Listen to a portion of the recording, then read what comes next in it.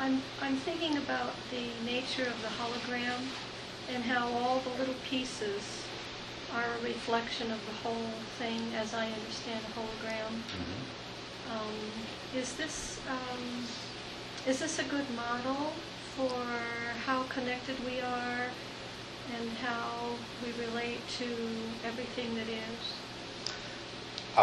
Is the hologram a good model? I would say that yes, it is. What you have to understand is that anything your conceptual mind comes up with as a model is going to be, it's not going to be that which is beyond conceptualization, the ultimate truth and the ultimate reality. It's going to be a model, and a model ship that a child makes is not the same thing at all as what it's a model of, right? And so every model, as soon as you examine it just a little bit more closely, begins to fall apart and begins to fail to function. So if you keep that in mind, though, then a hologram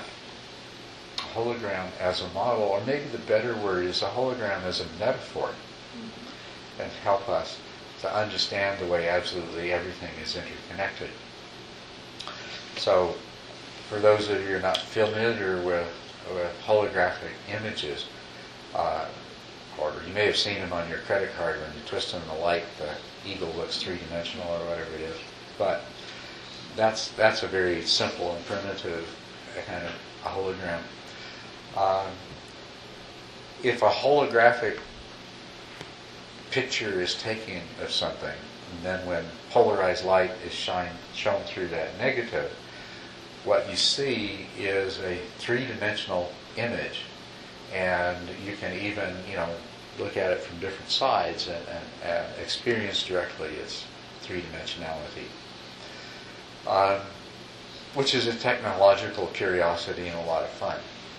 I really enjoyed the holographic displays at Expo 86 in Vancouver. The fantastic images that you can walk around. They're just like they're real. You feel like you should be able to reach out and touch them, but there's nothing there but empty space. It's a very good metaphor.